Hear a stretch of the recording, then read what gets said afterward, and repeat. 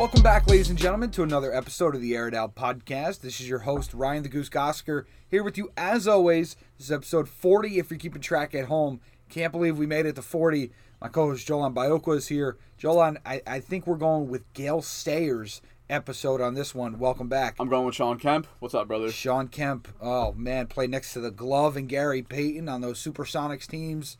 You know, the ones that just couldn't get past Michael Jordan. Obviously, the story of him not saying, George Karl not saying hello to Michael at dinner during the NBA Finals. Who knew that would happen? Those old heads are disrespectful. Yeah, just completely and utterly disrespectful. But welcome back. Again, Jolan, when we started this thing, 40 seemed so long away, so far and so long into the future, yet here we are. It's felt like 5 years, and it's felt like 5 seconds because of the pandemic, but if you're not doing anything over the pandemic, you're doing yourself a disservice. We keep it rocking and rolling, and we got all types of audience members, ones that love it, some that use it to go to sleep.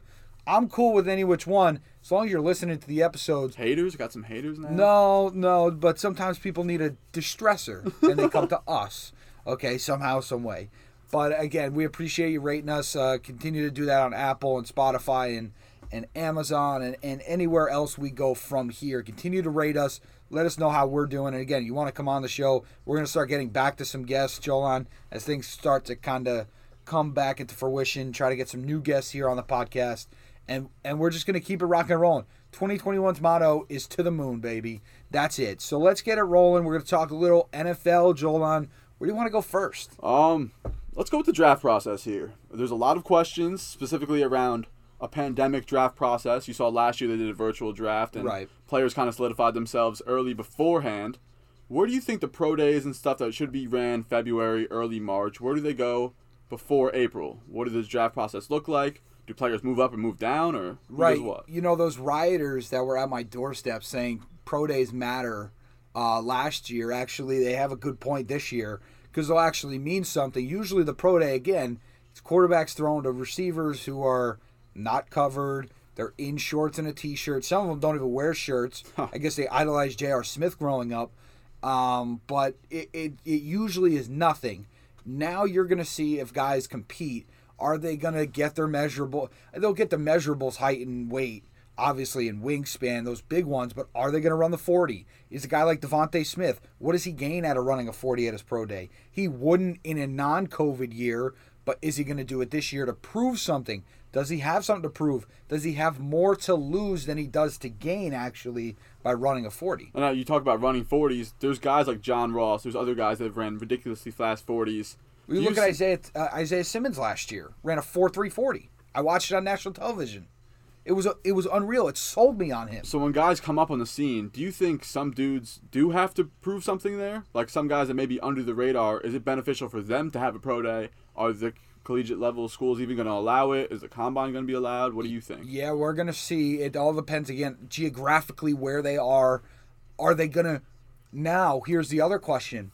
Does a school like, I don't know, like Alabama, Birmingham University, some like little school, do they start calling up guys like maybe the Ivy League guys that are looking to go pro? Now, they're a different situation because they're at an extreme disadvantage. We went in on them last week, but they're at an extreme disadvantage because not only do they have no combine, they also had no game tape from the fall.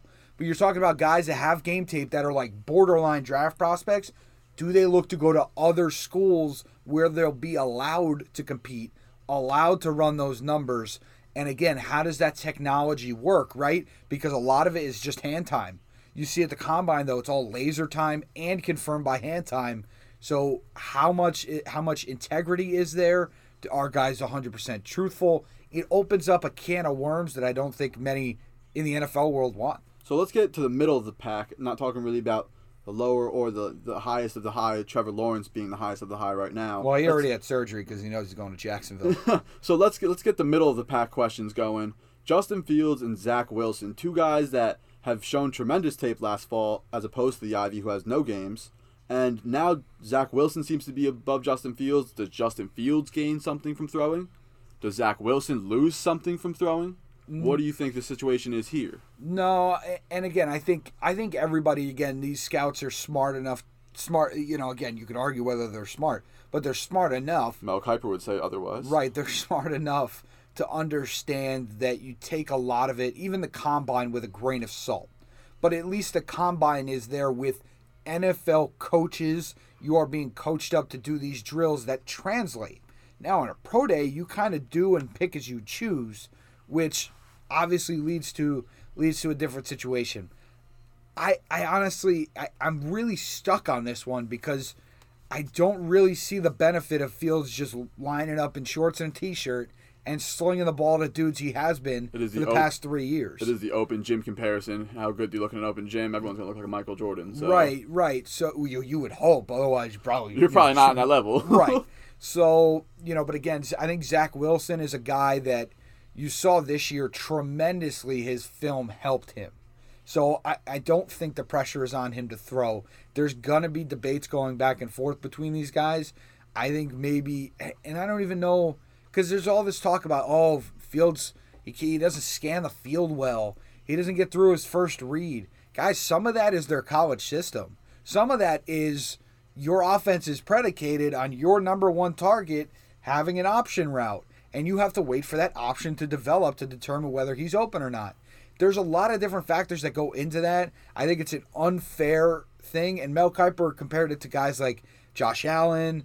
Hello. And MVP talk there's another name, but it starts with a J too. I forget. Justin Herbert. Justin Herbert. There you go. He compared it to those type guys. It was some of the same stuff they were talking about when those guys came out, and they've done a pretty good job as compared to the guys they said are can't miss products. And again, it's still early to determine, but they haven't lived up to the hype so far. Let's take note, listeners, that Goose might have a photogenic memory. He just looks at things, clicks it. He knew it was a J, but it's got scrambled up here. That's intense, bro. Yeah, there's a lot going on up here. That's a great shout out. So let's go let's get to the top tier. Your Heisman winner, Devontae Smith, you had already alluded to, and now Trevor Lawrence already having surgery. There's obviously no reason for them to be putting themselves in Combine's way, but there are also some upper guys like Jalen Waddle, and you have a couple of guys I'm blanking on right now that can solidify themselves as the top receiver. Kyle Pitts can solidify himself as a top catcher in this class. Do those guys have something to lose here? Yeah, so I think they're all going top 15. Right, I think Jalen Waddle. I don't know. Smart's probably not the word, but I think he needs to run the 40 more than anybody. What does his speed look like post that ankle injury? And can we see him not walk around like he just broke his ankle? That's what we watched when they played in the national championship game. You know what I mean? Like it's really one of those things. And then you talk about a guy like Kyle Pitts. He's got to run the 42. Everybody's talking about, this guy can play wide receiver. Well, what's his 40 time? Can he really run past D-backs? How does that work? A guy like Penei Sewell from Oregon, the big left tackle, is considered to be one of the top offensive line prospects they've seen in X amount of years. He hasn't played football in a year. Now, again, the 40 isn't that much important to the offensive line, but it can benefit him. And I want to see his 3-cone drill. How does he change direction? Because that's obviously really important. What about like Jamar Chase, second, maybe third receiver in his class right now? Had an amazing season prior to last year. He sat out the whole year. Does he have to show something right now? I want to see the speed. What does he have? Because again, that seems to be the question around receivers. Again, catching the ball. They can. I trust. He better be able to catch the ball, or he's playing the wrong position. We'll just transfer him to D-back if he can. But what does his speed look like? Is he the same speed he was when he played? Again, what did he do and what did he accomplish in this year off? I think that's one of the biggest questions facing any of the guys that opted out. So transitioning from the draft process, I was watching Good Morning Football today, and Peter Schrager had a good question. It's always a good morning if there's football. If you're a GM right now and the situation bases itself around quarterbacks moving, do you go for Russell Wilson or Deshaun Watson right now? Yeah, again, a lot of it is it's obviously about your situation, but if we're talking purely about these two guys, where they are at in their career, I want Deshaun Watson. He's a younger guy. He's made smarter decisions as of late. He gets sacked, but he doesn't take as many sacks as Russell Wilson. And let me explain what the difference in that is. Deshaun Watson is oftentimes just getting hit by dudes that just beat the tackles or beat the guards. They run a little twist inside and they can't handle it. Russell Wilson is beating that first guy and then dropping back, holding on to the ball for long. A lot of his sacks are because of him. It's not his offensive line isn't great, but a lot of it is he holds on to the ball a lot, and then because he's smart, he's not going to throw it in harm's way. He just eats it and lives to fight another down, therefore taking a sack. I just, at where they're at in their careers right now, I want Deshaun Watson, a guy that's hungry. He hasn't won anything. He's got an extreme chip on his shoulder, and I expect him. Again, we saw he was a top 5 quarterback last year on a 4-12 football team. Now imagine what he's going to do with a number 1 receiver, or a number 2 receiver who doesn't get suspended for PEDs, or a real tight end. Sorry, Darren Fells, or whatever your name was. You're not. It's just it doesn't cut it. In that mix. Thank you. It doesn't cut it down there, especially in Houston. So to see where he can go and potentially get weapons, I want Deshaun Watson. So what is the price of Watson if the Colts just got Wentz for a conditional first and a third? Oh, I see a hell of a lot more than that. Let's be honest. So what if you're the Jets per se?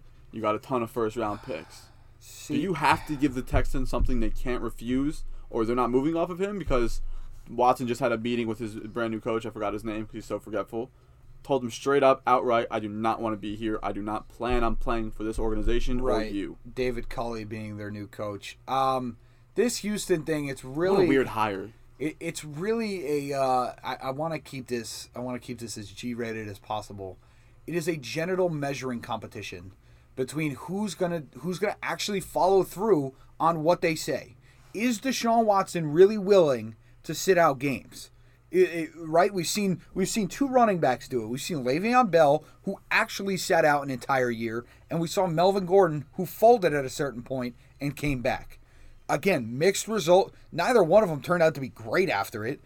But again, we're talking about Deshaun Watson, and Joel, I'll say this, and I've said this before. If you feel Deshaun Watson puts your team in a chance to win a Super Bowl, a chance to compete, especially when you haven't in a while, there is no price tag. There is no price tag for that quarterback because it's the same thing we talk about in the draft. What is the price tag for, say the number 1 pick in Trevor Lawrence? There is none if you think he's your guy. And same thing with the Jets at 2. If they love Justin Fields, there is no price tag for them to move out of that spot. There is no price tag if you feel he's your guy.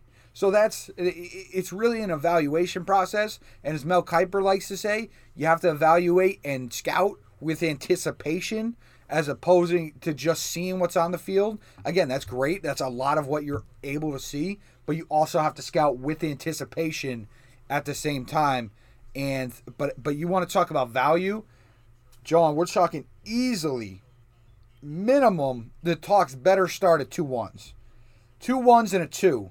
Bare minimum starting of the conversation. One more question before we break down what we're going to call paydays and purges. I like that for the NFC West. Paydays and purges is coming up. But right now, you're the Jacksonville Jaguars. You have the number 1 overall pick. Texans are calling for Watson. No. Hello. Nope. Whoa. Nope. Because again, if they believe you don't know what Trevor Lawrence can do on the NFL level, and you wouldn't. But if they believe Trevor Lawrence is their guy, again, this is all about marriages, Joel. True. Urban Meyer. Who does Urban Meyer want to be married to? Does he want to be married to Trevor Lawrence, or does he want to be married to Deshaun Watson? And I would have to say them right now, and the way that organization is trying to flip everything on its head, I would say it would be Trevor Lawrence. I think a different team might think otherwise. But I do believe the Jacksonville Jaguars would stick with Trevor Lawrence. So let's stay with the new segment, Paydays and Purges. We're going to break it down west, south, north, and then we'll finish with the east over the next 4 weeks. Before we start breaking down draft, it'll set us up right for April. Paydays and Purges, we'll start with the NFC West. The Seahawks. Yeah. Do they realistically get rid of Russell Wilson? They're now 18th in the cap. They only have, let's see here, $4 million in cap coming up for the next season. And if Russell Wilson leaves, they'll be way negative $35 million with a $39 million dead cap. Yeah, so he would be $39 million dead cap if they traded him before June 1st, which you would assume would happen because teams would want draft picks in this draft. But in the case that it didn't, and they did it after June 1st, they would then split the cap hit I believe it would be 18 one year and 26 million the next. Hello. Not great, but it would be more beneficial. And then you're talking about a guy like KJ Wright who needs a contract. And he has been very open on saying he was on Jim Rome, a name Rome is burning, way back, baby. Way back onto ESPN, where he is now. He spoke to KJ Wright, and he said, with what I do on a football field, there is no reason, no sense making to why I should take a hometown discount, which you look at their cap situation, that's going to be a problem. Some dudes are going to be casualties, likely going to be the offensive line, likely going to anger Russell Wilson a little bit more, but they got to find some cheap options to replace those guys. I don't know where they're coming from. Where's that Carroll magic and Schneider magic we saw back in, 2012 when they took Russell Wilson and Bobby Wagner? Hello. And I think Malcolm Smith was in that draft.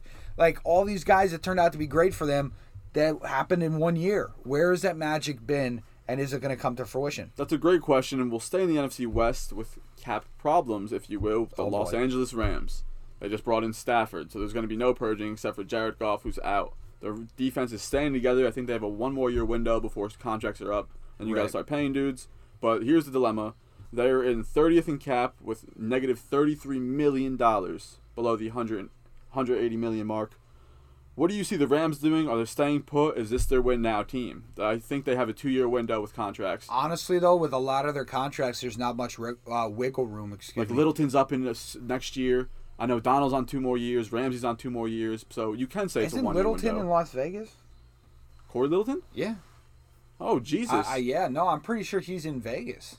Who do they have to pay? Ramsey just got paid. Donald just got paid. Yeah, Donald got paid 2 years ago. Who do they have to pay in the middle? I'm blanking on Rams middle linebackers. I don't know. But listen, at the end of the day, we talk about this. LA never seems to have a cap, period. Like, let alone a cap issue or surplus. They just never seem to have cap. It's too much revenue they bring in. Yeah, they have some young dudes in that secondary. Jordan Fuller, a guy that was really impressive. Shout out Ultapan. We've mentioned that before here. But again, I think Joel, on this year they don't have a lot of wiggle room. Even when they cut guys, it's going to come back in dead money. So I think this year they're going to obviously find a way to get to the cap, but this has got to be their win now team. The question is, where are the sacrifices going to be made? Where is it going to be made? Is it going to be made on special teams? Is it going to be made on, do you have to cut, maybe a defensive end who would be a great pass rusher for you?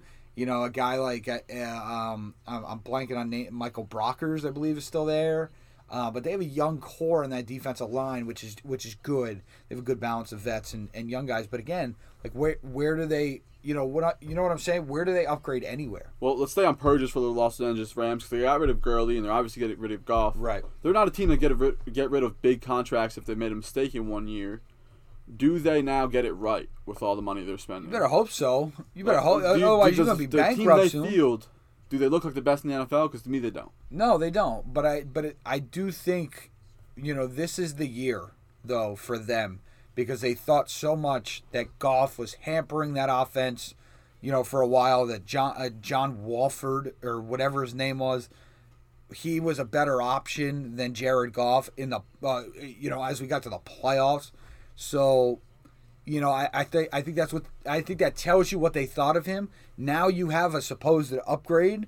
What are you going to do with it? Can you get to the NFC Championship game? Because I think in terms of LA, again, it's usually championship or bust with all their sports teams.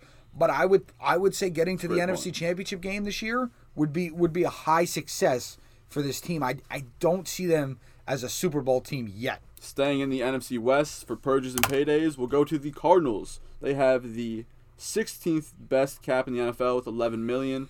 Kyler Murray obviously was a big hit with their number 1 overall pick. Where do they go? Free agency? Where do they go in the draft? Or do they have to move anyone? Yeah, really fascinating. Is Larry Fitzgerald coming to an end? He retired, right? I think so, yeah. So they have a receiver gap. Yeah, they have a receiver gap. Kenyon Drake has been... He's been okay. But I think your immediate needs are your defense, period. Period. Like, but again, you got good guys. Like, you got an Isaiah Simmons who's going to play in his second year. You have a Budda Baker. You have a Budda Baker back there.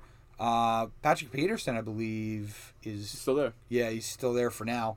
So you're probably going to need a corner soon. Well, the Patrick Peterson dilemma was he wanted to be traded, and then they all of a sudden put a team together that can win 10 games. Right. So it's weird. You're going to need a defense, and we've seen this, Jolan, in the past, where teams make a lot of splash decisions in free agency for their defense, and they go through the draft getting more offensive guys and younger defensive guys, and they make big splashes. Miami had a better year last year than we've seen in God knows how long. The Giants a few years ago. So, last year rather with Bradbury, Martinez. Right. Are they a team? Well, yeah, last year too. But are they a team in position to do that? Again, you have the superstar quarterback.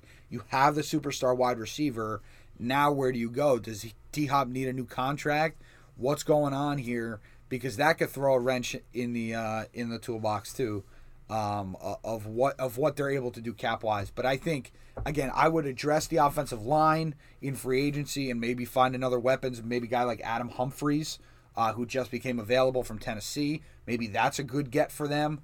And then really, address through the draft the offensive line. Free agency, I'd really attack that defense. Again, Adam Humphries, I'd still keep an eye on. But that defense in free agency, look out. Who knows? Dalvin Tomlinson might be on the board for them if they need a D lineman. It's going to be scary with the Giants. We'll get into that, obviously, in a couple of weeks. But let's stay in the NFC West with the final team who actually has the 15th best cap, one more in front of the Cardinals. None of these teams have good cap situations. Oh, no. The NFC West is pay people and try to win. And obviously they did that with the highest win percentage in any division of football last year. The Niners, there's a lot of questions around Jimmy Garoppolo. There's a lot of questions about who they're bringing into their ball club. Obviously, they're 2 years away from the Super Bowl, removed from the Super Bowl, rather, but it feels like light years. What do the Niners do to get control of the NFC West? I think that's just how unforgettable last year was with all the injuries they suffered. Solomon Thomas, Joey Bosa, Garoppolo got hurt. And again, the two defensive linemen were for the entire season, so that's a little bit different. But listen, what is their trust in Jimmy Garoppolo? Mel Kiper is predicting they trade up for a guy like Justin Fields. Hello. I honestly think they're looking for a new quarterback because, again, how many more years can you give Jimmy G? What if it doesn't work out this year and you're looking for a quarterback next year where you may not find the talent of what you're going to see right off the look at the quarterbacks you could have go in the top 10. Look at Trevor Lawrence, Justin Fields, Zach Wilson, Trey Lance, Mac Jones. That's just a start. That's off the top of my head. Mac Jones' real name is Mike Jones, so I would be referring to him as Mike Jones the whole process. Michael McCorkle Jones. Oh, yeah, and Mike Jones is a big influence in our lives. That is true, but that's why and he's a rapper. Mike Jones or bust. That's why I'm going to reserve that name for our Mike Jones. But you Michael Jones, make him sound like. But you look at all those guys, and they have real potential. Oh, yeah. And that you may not find next year. Oh, yeah. Again, we don't know what the quarterback class is going to look like, but I would explore it if I was San Francisco. Is Jimmy G a transition guy for a guy like McCorkle Jones? So we'll stay with McCorkle Jones or like a Justin Fields. Can you hold on to Jimmy G for the remainder of his contract and really get his worth, or is that time, that era really done if they draft a quarterback at 7 or if they move up? Like No, I mean, again, you have Kyle Shanahan's system, so it's always going to fit a guy like McCorkle Jones. I love it. It will do that. But Trey Lance, even a guy that needs maybe one developmental year because of where he's coming out of, and no games last year except one showcase. Right. So I think that he didn't even play well in, by the way. So I do think he could be that bridge guy. But again, that's why you would look to draft him this year instead of waiting until next year. Again, I don't even know what free agent quarterback, but how many times do big-time quarterbacks hit the free agency market? Anyway, I don't know. Do they love a guy like Sam Darnold? But here's the other big problem, Jolan. Robert Saleh is gone. He was one of the best, if not the best, defensive coordinator in the league. He's gone. Period. Uh-oh. There's so where do they go from there? And I don't believe Richard Sherman's coming back. So how does that defense revamp itself and re-identify itself come the regular season? Those were two purges. Save the best for last, right there. Now we'll move conferences. We'll go from the NFC West rather to the AFC West, and we'll start with the team that's made the Super Bowl 2 times in a row. It's the Kansas City Chiefs out of Missouri, not Kansas. There we go. Pat Mahomes obviously is the best quarterback in the league, in my opinion. No doubt. But They're going to have to pay a lot of dudes very, very soon after giving Mahomes his 10-year. I know Kelsey's due up soon, right? Yep. Tyreek Hill's due up soon. I believe everybody is back this year. And it's a problem because they have the number 29th cap in the league. So Chiefs window, if you will, if they're going to retain everybody, right now. Yeah, it's right now. It is right now. If they don't retain anybody, rather. I would also look in free agency, find a cheap offensive lineman if you could. Somebody's more serviceable than Mike Remmers, because again, we saw what happened in the Super Bowl. And again, some will say, "Oh, it's a freak thing," but they were decimated by injury. They have a coach who understands the next man up, and they completely fell apart. Jolan completely fell apart, that offensive line. That's got to be the best unit on the team in those moments of time. But they weren't. So that's the unfortunate part. I think in terms of this offseason, again, I would probably look for a pass rusher. I mentioned this in a previous episode. I would look for a pass rusher to go along with Frank Clark. Again, how can you get pressure with 4 is a big question. Can you do it instead of having to blitz Tyrann Mathieu? Is Leonard Williams their guy? Whoa. That's a lot of money. That's a lot of money for that because he's going to get paid this year by somebody. It might be a franchise tag by the Giants, which would be $32 million over 2 years, which is just not good if you don't have a long-term deal with that. Well, it'll be 1 year. Didn't he play under the franchise tag last year? Yeah, and I think it's 16 and 16. That's why I was saying 32. No, I think it goes up. Oh, it might be 16 and 19. No, I think it goes up. It might be 16 and 19. Because, I know Dak Prescott played under 31.9 last year or something, and his 2-year total's 70. So, which means it might be 35 at 16 and 19 rate. Right. You're right. With no long-term commitment there is correct. a big problem. Correct. So there's a lot of questions around the Giants even. So we'll continue in the AFC West, rather, with the Las Vegas Raiders. Almost caught myself saying Oakland. They have the 23rd best cap in the NFL. They're actually minus $7 million. Is Derek Carr their guy? Is Jake Gruden even worth his money? John Gruden, absolutely not. Obviously, Jake Gruden. No, John Gruden is not worth $100 million. He wasn't when he got hired, let alone now. Is Derek Carr their guy? I don't think so. Uh-oh. I don't think. Just like all the talk from Gruden and all this stuff, bro. I don't see it. Like what?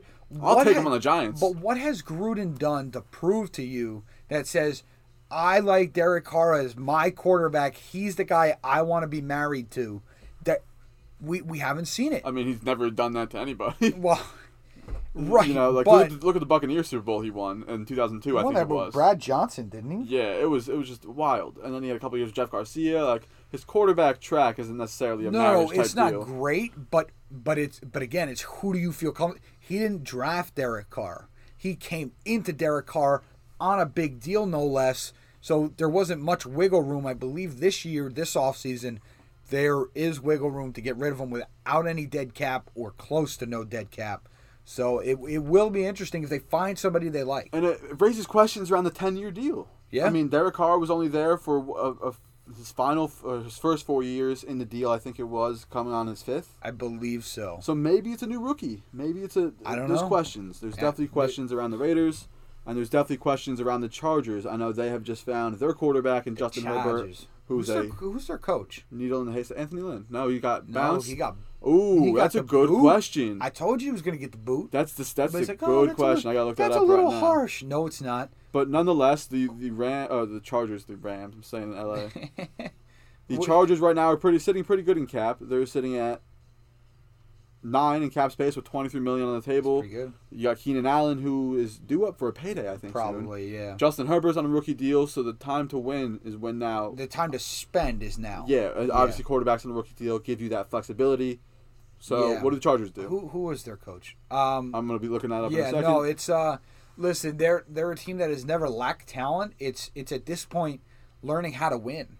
They were Brandon Staley. Staley, maybe. Staley. Okay. These no names. Yeah, I don't know. But they have to learn how to win close games. Period. He was the former Rams defensive coordinator. Okay. So he has some good traction. He was a former defensive D3 coach. I think he was just a D3 coach 3 years ago. So he might be moving up the ranks. I'm talking smack for no reason. He is moving up. But I just, Joel, there's not much for me for the Chargers. Again, right, I would go out and spend the money. Spend what you need to get the guys that you want. Do whatever you want with the talent. But again, you have to learn to win first. You have to learn to win first. I don't care if you've got the 92 Dream Team out there on the basketball court. They have to learn how to win first. Now, most of those guys had championships before they came, so they knew how to win. But you understand my point. Oh, yeah. These guys don't know how to win close games. And can they keep Derwin James healthy? Right? They have a great playmaker back there. They have a guy like... The best strong safety in the league when healthy. They have a guy like They have their Tyrann Mathieu. Yes. But he's always hurt. And Tyrann Mathieu's not. And your best ability is availability. So it's hard for me to say. I don't think the Chargers have to make a ton of moves. They have to make the right ones and the smart ones. But other than that, they got to learn how to win close football games. And we will wrap up paydays and purges with the last team in the AFC West who might need to make a lot of moves with the Denver Broncos and the Mile High City. Ruh-roh. But it's good for them because they are sitting at 5th in cap space with positive $42 million. Wow. Vic Fangio, what does he do in year 3, I believe he's going into? Wow, already? Already, yeah. Wow. A lot of questions around the Broncos. Is Drew Lock their guy? No. I think last year proved it. He is not their guy. He was doing, He was doing the Hulk Hogan down 3 touchdowns or something. Oh, that was dismal, dude. Right. Ew. That's like a 14-year-old kid. John Elway's had really bad runs with quarterbacks. We see this all the time with Cam Newton's better than him. With guys that are so good. Guys that are so good during their playing days, they don't do it well. It's funny because at the station I work at WTBQ, the owner Frank, this dude is a savant when it comes to music, programming, doing everything, putting it all together. Connoisseur, if you will. But one of his biggest downfalls is that when he tries to teach you, he teaches you so fast, you have no idea. So you have to find another teacher to slow it down. You give him a bunch of the head down. Oh yeah. No, I understand what you. No, I don't understand a damn word you're saying. So you go to the other teacher. You actually learn the stuff. But we see that all the time with people who are great at what they do, and John Elway's another one of them. He just doesn't get great quarterbacks, whatever it is. Garrett Bowles, does he come back? I believe his contract's up. He turned really his career around. Year. Yeah. He was Mr. Hold Your D end, and now he's he was a great offensive lineman last year. So where do they go? I don't really know. Is Bradley Chubb? Not Bradley Chubb. Is Nick? Well, no. Yeah, no, it's Bradley Chubb. Is Von Miller coming back? Very good question. There we go. I don't know. He might be a cap casualty. He really might be. So at that point, where do you go with that defense? You got to strengthen up. I would say probably that linebacking core needs a good one and a solid leader in the middle. It's weird because this is a team that's been to 2 Super Bowls over the past decade, and they just never have truly rebuilt. And now you're seeing the end days of what was a very, very good dynasty at the Peyton Manning days with Von Miller and them. They went to 2 Super Bowls and won 1, I believe. They also never jump off the page at you. It's like one of those they're good, but they just end up 8-8, or they go to the Super Bowl. They got smacked. And they beat the Panthers. Yep. So this is a team that is removed from 2 Super Bowls over the past decade. No, that's what I'm saying. Like they either go to the Super Bowl or they're 8-8 and boring. Well, now their team's a small inkling of what it was. Yeah, very small. We did see good flashes from Jerry Jeudy, which I'm excited to see. Quarterbacks aren't the same. Their linebacking core is now older, if you will. Their quarterback is not Peyton Manning. I mean, no, this is a team that might be 32 in the NFL next year, and I don't want the Denver fans to hate me for it. No, I don't think they will. They always find a way to win a few, but you're right. I think at some point it's got to be a full rebuild. They have not once gone through a full rebuild because it looked like, oh my gosh, the Denver Broncos, what are they going to do? They have this decent roster, but they can't get a good quarterback.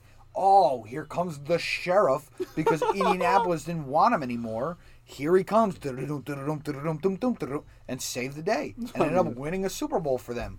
So I think a full rebuild is likely in the cards for the Denver Broncos. It's got to be soon, I would imagine. And that wraps up paydays and purges as the NFL goes along. Obviously, we will keep you up to date. Next week, we're going to be doing the NFC and AFC South with a lot of questions. Obviously, they have a lot of draft capital in that area. Deshaun Watson's in that area.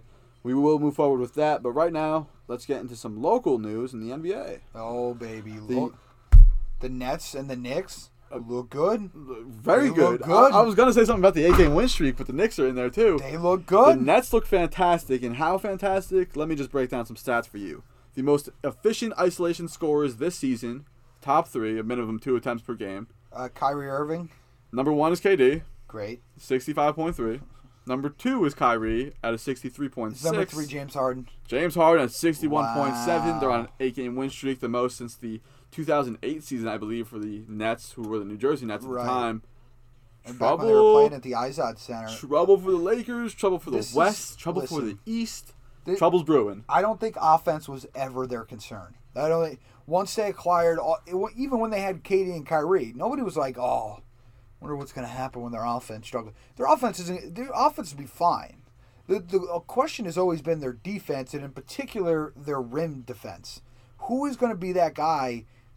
But again, it's looking like this year, no team has a guy that will consistently punish you down low. Except Embiid. Embiid plays a decent amount on the perimeter. He gives you possessions off. Oh, there's no Shaq. He gives you possessions off because he sits outside. Now, he shouldn't. The game plan should be to play Embiid 48 minutes on the right block with his feet set and dribbling an orange ball and putting it in the hole. It should literally be the triangle offense for them. It should be that simplistic. But for whatever reason, he loves playing out on the perimeter.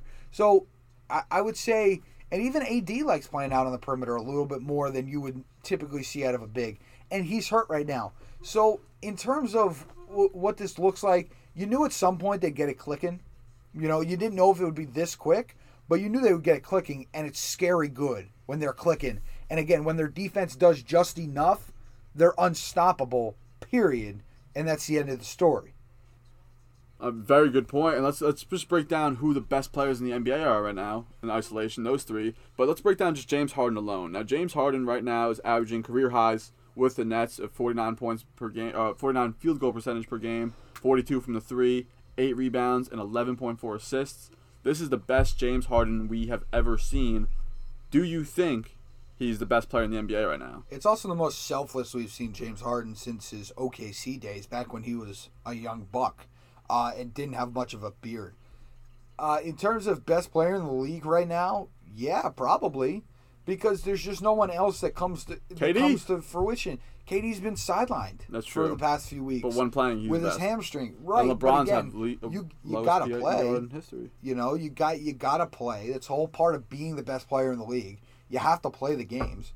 And LeBron, again, he's just going through. We see this all the time, Jolan. We saw this at Cleveland. Oh my God, he hit a stretch where he's not shooting well. Oh my God, they hit a lull. Oh my God, the season's done. And somehow, some way, it doesn't matter. You know why? Because the season doesn't end today. The season ends in May and in June. That's when it matters. LeBron has his lowest PER since his rookie season, Goose. You're treading light water. Right, but you also got to remember his usage is through the roof. And he's shooting 19%, I believe, this month from three-point land. Yeah, and his shooting's up too. So. Right, so he's not the most effective player. And his usage is through the roof. So that would lead me to believe his PER would be awful. So but again, this happens a lot. We see this with LeBron-led teams. They go through this lull. They either make a move at the trade deadline. I don't know. Which might be Boogie Cousins. I don't know. Get their second best player back. I don't know. Get their one of their better defender guards back. That might help too. This team, we saw it, Joel, and they were clicking and they were playing really well. So I'm not concerned right now here as we sit at the end of February. Now, if they're playing like this in April, yeah, I'm concerned. If they're limping into the playoffs this way, I'm very concerned. Well, let me raise some concern for you right now, because when the Lakers are talking, and I quote LeBron here, they're not worried about regular season, they're worried about the playoffs. But they lose to the Jazz, and the Jazz are red hot. Let's break down how hot the Jazz are. They've won 22 of their last 24 games, 20 of those by double digits, and among the teams they've beat were the Lakers, Clippers, Sixers, Bucks, Heat, and Celtics in a 2-week span by an average of 16.7 points per game. Shout out StatMuse. The Jazz are the best team in the NBA, and it's not close. Hold on. Do we remember, was it the 2015 Hawks? Or Rockets? Do we remember the 2018 Raptors? Those teams have won 55 and 60 games and were these high-flying threats. They beat everybody in the league and their mother. The Raptors won a chip, I'm pretty sure, in 2018. Nope, that was the year before, right? There you go. But again, those teams, they beat everybody and their mother. They had this great regular season, and what happened come postseason time? They got absolutely stomped by the dude who doesn't give a damn if his team wins 22 of 24 right now. It doesn't matter. How are you playing in April will matter the most. Okay, we see it all the time. The Bucks. What have the Bucks been the last 2 years? They've been the best team in the league in the regular season. And then they haven't even, the 1 year they were up 2-0 in the conference finals and got bounced. Then last year they didn't even make it to the Eastern Conference Finals. Embarrassing stuff. So it has happened before. But here's the thing about the Jazz, and they're younger than the Lakers. They might have the only person that can guard AD when fully healthy, like when AD is fully healthy, is Rudy Gobert. They have a young guard in Donovan Mitchell. Quinn Snyder has been amazing. Quinn Snyder, rather, has been amazing at coaching. This might be a team that has a Cinderella year. And if a Lakers, or let's say the Nets, because I think they're going to walk through the East, even though I'm a C's guy, but let's say the Nets or the Lakers take this team easily and meet them in, respectively, the Western Conference and the Finals, it might not be as easy as they think. Listen, I'm going to give you homework for next week's episode. I want you to find out Jay Crowder's statistics, LeBron's statistics when being guarded by Jay Crowder, right? Because that's really who they have to guard LeBron. You're not going to put Joe Ingles, the English teacher, on him. Like, who do they really have to match up with LeBron? I think that's a very good question. Donovan Mitchell ain't going to guard him. Mike Conley ain't going to guard him. What do you got? All right, so every time Jay Crowder has guarded LeBron, faster than you think, buddy, out of the 29 matchups, LeBron has won 23 of them. At points, LeBron has him 28-11, rebounds 8-5, and assists 6-1. So he's averaging 28, 8, and 6 against this dude. I think the only guy he averages better on is Paul Pierce. He's actually averaging 1 steal, 1 block fully against him. Great, look at that. It's like magic. All these teams throughout the years are like, oh, we got Jay Crowder to defend LeBron. Like, LeBron's games high against Jay Crowder are 42, 14 rebounds, 11 assists, and Jay Crowder's highs were 21, 11, and 5. So you might get some production out of Jay Crowder. Come on. LeBron had 3 blocks that game. Oh, my goodness. Come on. So, yeah, there's no contest there. That's a good point. But are you going to get a year 18, I think it is, LeBron, who might slow down? No, because you're going to get a playoff LeBron. Okay. Right? Like, that's fair. This is what I'm saying. Like, we have nothing else to bank on. Right? We have nothing. There is no other history of LeBron being outside, again, from 2011 to now. Death taxes and LeBron making the finals. Correct. We have no evidence of him playing bad in those series, right? Like, again, right after that finals. Mavericks. Right after that finals against the Mavericks. Oh, you said 2011. Up until this moment in time, we have not seen LeBron play a bad playoff series. Actually, he was the best player when he lost the chip twice to the Warriors. So it's a fair point. He averaged a triple-double. He was the only dude ever to do that. Yeah. He had 51, 8, and 8 against the Warriors in Game 1. Like, and Jordan's your GOAT. Why? Didn't play against the zone. That's a whole different conversation. But no, I again, like I said, based on the evidence that we have and the history that we've seen, I have no reason to think that we're going to get any less version of LeBron in the postseason than we have before. The last time he played 80, do I have to remind you? You might want to start looking up 2018 LeBron, okay? Because that was the last time he played all 82 games, and in that postseason, I believe he averaged 34 and 9 and 9. He was unreal. Hello. That was the year he put up 51 in Game 1 of the Finals. You're right. That was the year he hit those 2 buzzer beaters. That was the year he went to Game 7 in the Boston Garden and took down the Celtics after Jason Tatum dunked on him in that game. I have no reason to doubt him right now. Again, I think him playing in the All-Star game could be a mistake. If I were him, I would look to sit out that game. Not only to make a statement, but B, to get some rest. It's right. LeBron. He only had 71 days of. No, I'm not saying his body can't handle it, but I'm saying, in terms of this longevity thing, he's got to get some rest. I'm saying LeBron can't sit out of the All-Star game because he is the league. Well, you know what? This is true. He probably gets, I'm not even kidding when I say this, at least 20% of the revenue from that weekend. I bet you. He's probably hitting contracts and endorsement deals where he gets, if there's $2 billion made, he'll get a fat chunk of that in his own purse, rather. I bet you he what's it called? He would draw other players from the All-Star game. Yeah, I'm not talking he gets paid with the NBA. I'm talking collectively over the weekend. Right. If there's $2 billion, a fat percent of that is his. Based on what he sells and what his he jerseys, people are there for him, literally. Yeah, and speaking of jerseys, one that a lot of people have, Kyrie Irving came out this week and mentioned changing the logo to Kobe Bryant. This was something right when Kobe passed that, to me, made a lot of sense.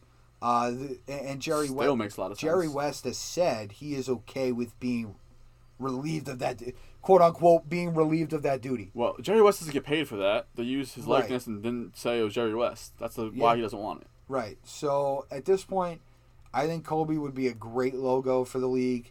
And he was just such an and I think it's for everything he did on the court. I know Kyrie said some stuff about how the league was built and stuff, but I think you don't even need to go that far.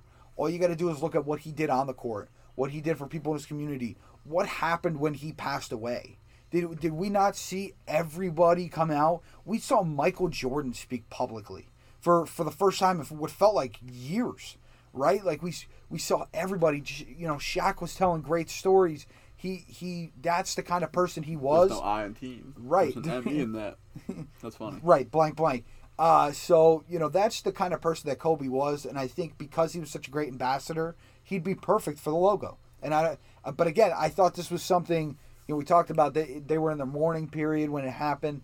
I thought this would have gotten a lot more run in the preceding months right after it happened, as opposed to now we're 13 months removed. Well, let's not forget, Adam Silver is the most innovative commissioner in sports. Correct. So this might not even be off the table 13 months later. Oh, I'm not saying it's off the table. I'm just saying it would have gained. To me, it's a cool little chunky story, but it would have gained so much traction had it been done earlier. So let's go from one of the best leagues and commissioners to one of the worst commissioners and leagues right now. It's the Major League Baseball. Now, there's not much going on besides everyone showing up to spring training, but there is power rankings released to start the season, and I'm only going to give you the top 5 right now. Well, I'll give you 10 through 6, and then we'll explain the top 5. Right. 10 is the Astros, 9 is the Rays, 8 is the Blue Jays, 7 is the Twins, 6 is the White Sox.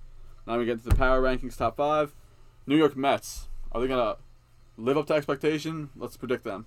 Listen, I want to watch them a little bit in spring training to make an official prediction. But again, to the moon. Oh yeah, this is a super basis. To the moon, baby. Listen, they had a great offseason. They got some. I wanted Springer. I wanted everybody and their mother, because I told you I was tired of hearing Yankee fans for years. Oh, we're gonna sign God for a $400 million contract. He's gonna wear pinstripes. No, he's not. They thought Stanton was God, now they're getting bit. They thought Stanton was God. They thought Trout was coming to town, and then he signed a 14-year deal to stay out in L.A. Mm-hmm. So, I was excited. But again, I wanted a guy like Springer, but all these little acquisitions, I like it. It reminds me a lot of what they had to do. They had Cespedes, the big splash in 2015 that they got at the trade deadline. The 1 year wonder. Right. Even then, in that 1 year, he was terrific. He was. And they had a bunch of little acquisitions. Matt Harvey, Kelly Johnson, Juan Uribe, these little guys. Not little, of course, but these what seem like little acquisitions under the radar signings. Right, under the radar. There you go. So I think this reminds me a lot of that. DeGrom's fastball's up to 99 right now. They said it's looking scary, but this is I think if you're a Met fan, you have no reason but for optimism, just because it's a different era. It's not the Wilpons anymore. You hope the injury bug turns around instead of turning on you like it does every year. At number 4, we have the Atlanta Braves. What do you think? Are they a World Series team right now? No, I don't see that. Listen, they got to get out of their own division first. The NL East is extremely difficult this year. They have teams top to bottom again, Miami will see. But generally, teams top to bottom, at least the first 4 teams in the division, are all going to be pests to each other. And I think that makes the division that much harder. Now, again, it could ready them, for when they got to play like the NL West and stuff like that. But I think Atlanta's going to focus on getting out of their division first before they even focus on World Series. Number 3, the New York Yankees. Yeah, I mean, again, every year they're expected to be great, and they should be great, and they've dropped the ball numerous times. I'm tired of talking about it. You are consistently dropping the ball. I don't care. Oh, we need more hitting. Oh, we need better starting pitching. No, there's no excuses anymore. It's the hope that kills you. The excuses are done. You got Herman back from suspension. Severino's coming back from Tommy John. You have Garrett Cole, who, may I remind you, you wrote out a $300 million check for. Hello. Okay? To be the second best pitcher in New York. Oof. Right. The excuses are done. I'm tired of it. You got to go win a championship. 2-1 respectfully. Both out of LA. Actually, rather California, San Diego Padres, and the Los Angeles Dodgers. Yeah, I mean, listen, both teams did a great job this offseason. Splash moves. Who has the better chance to win a World Series? Who's got the better chance? That's why I put them both together, because there's a lot to talk about, obviously, and we will break them down in the future. Yeah, but I'll tell you it's LA right now, just because of their experience being there. They brought a lot of those guys from last year back, in addition to a guy like Bauer. They bring running his mouth on Twitter, gets slapped. I was rooting for you, Bauer outage. They brought Justin Turner back. Corey Seager's got another year under his belt. Cody Bellinger obviously is awesome. Buehler one more year. Walker Buehler, yeah. And what are you going to get out of Kershaw? That's a great question. But I like what LA did. Again, you bring that championship core back, guys that have experience being there. Because, again, baseball is a sport where that matters. There are some sports where it doesn't. It is just one shot for them all. Like, I don't know, the 2007 Giants going up against the greatest team ever. You play great that one day, you win a championship. In baseball and in these sports where there are series, oftentimes, and again, you can get funny bounces, but oftentimes the better team finds a way to win. Shout out Miracle. They'll beat us 9 out of 10 times, but not today. Today is your day. Tonight is your night. Now get out there and take it. Great movie. Great movie. Just to wrap it up again, we had the very unfortunate accident of Tiger Woods this week. Really kicked off the week, Joel. And I got to tell you, when you texted me about it, I was sleeping. There was no reports. I thought we lost Tiger. I swear to God. I had gotten home from Amazon and I'd gone straight to bed. And by the time I woke up, and I'm like, what did Joel text me about? It's probably something for the pod this week. And when I saw it, I'm like, oh my God. This is crazy. And then I started deep diving and stuff like that. And Bill Malyon, he's a former PGA golfer turned orthopedic surgeon. If you can find him on Twitter, he wrote it was like 20 tweets about Tiger Woods' injury, what it is, how they're treating it, what they need to treat it with, and can he come back to play? I think those questions should have been reserved for at least Thursday. Right in the aftermath, Joel. Right after I read your text, it was like one of the first things I saw on the television. Oh, can he play again? Bro, is he alive? Yeah. Like, can we get to that? Is he gonna walk again? If he can't walk, he's not gonna play golf. Well, apparently the news didn't break that he was all right and fine because his team was keeping it private, but they knew he had been up. He was conscious during the whole accident. It wasn't what people thought were drinking or another pills incident because. Well, the toxicology report obviously will come back. Well, no, it did come back, and the LA County cleared him entirely. No. Out of being drunk at the scene, that's something they can do right away. Toxicology is oftentimes something they reserve for dead people, but it goes to the lab and it tests everything. So they will see benzos or anything under that. Right, yeah, I think they did something similar when he crashed right out of his house back in 2008. Well, he recently crashed on his motorcycle. Right. And he broke his back and just had surgery even last year before the pandemic because he was on pills. So that's where the questions were circulating around. Yeah, he just had his fifth back fusion this year. Exactly. So the questions were circulating if he was under the influence. I don't think that was the case here because of his consciousness through the whole thing, and we're just helping. Tiger gets back to walking again and being a man. Whatever golf has to do on the side, he's already one of the best ever. Right, and what's interesting is we are going to find out more details because his car had a black box in it. Black boxes are usually reserved for planes. Yes, sir. that just tells you, A, the kind of money he had, and B, the kind of rental car they gave him. Because it said Genesis Open. By the way, I looked on the stock thing. Bad day for Genesis. The day of that accident. Very bad. And they rebounded, though. And they're obviously a Hyundai. Yeah, but then they're dipping back down a little bit. The immediate reaction was they freaking, down.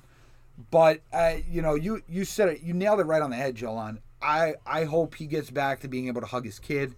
I hope, and again, he could do that from a wheelchair, but I want him to be able to walk again. Oh, yeah. Now, the good news is, and again, this is the hard part if you're in sports and you got to report on stuff, you have to think of the sports aspect of it at a certain point.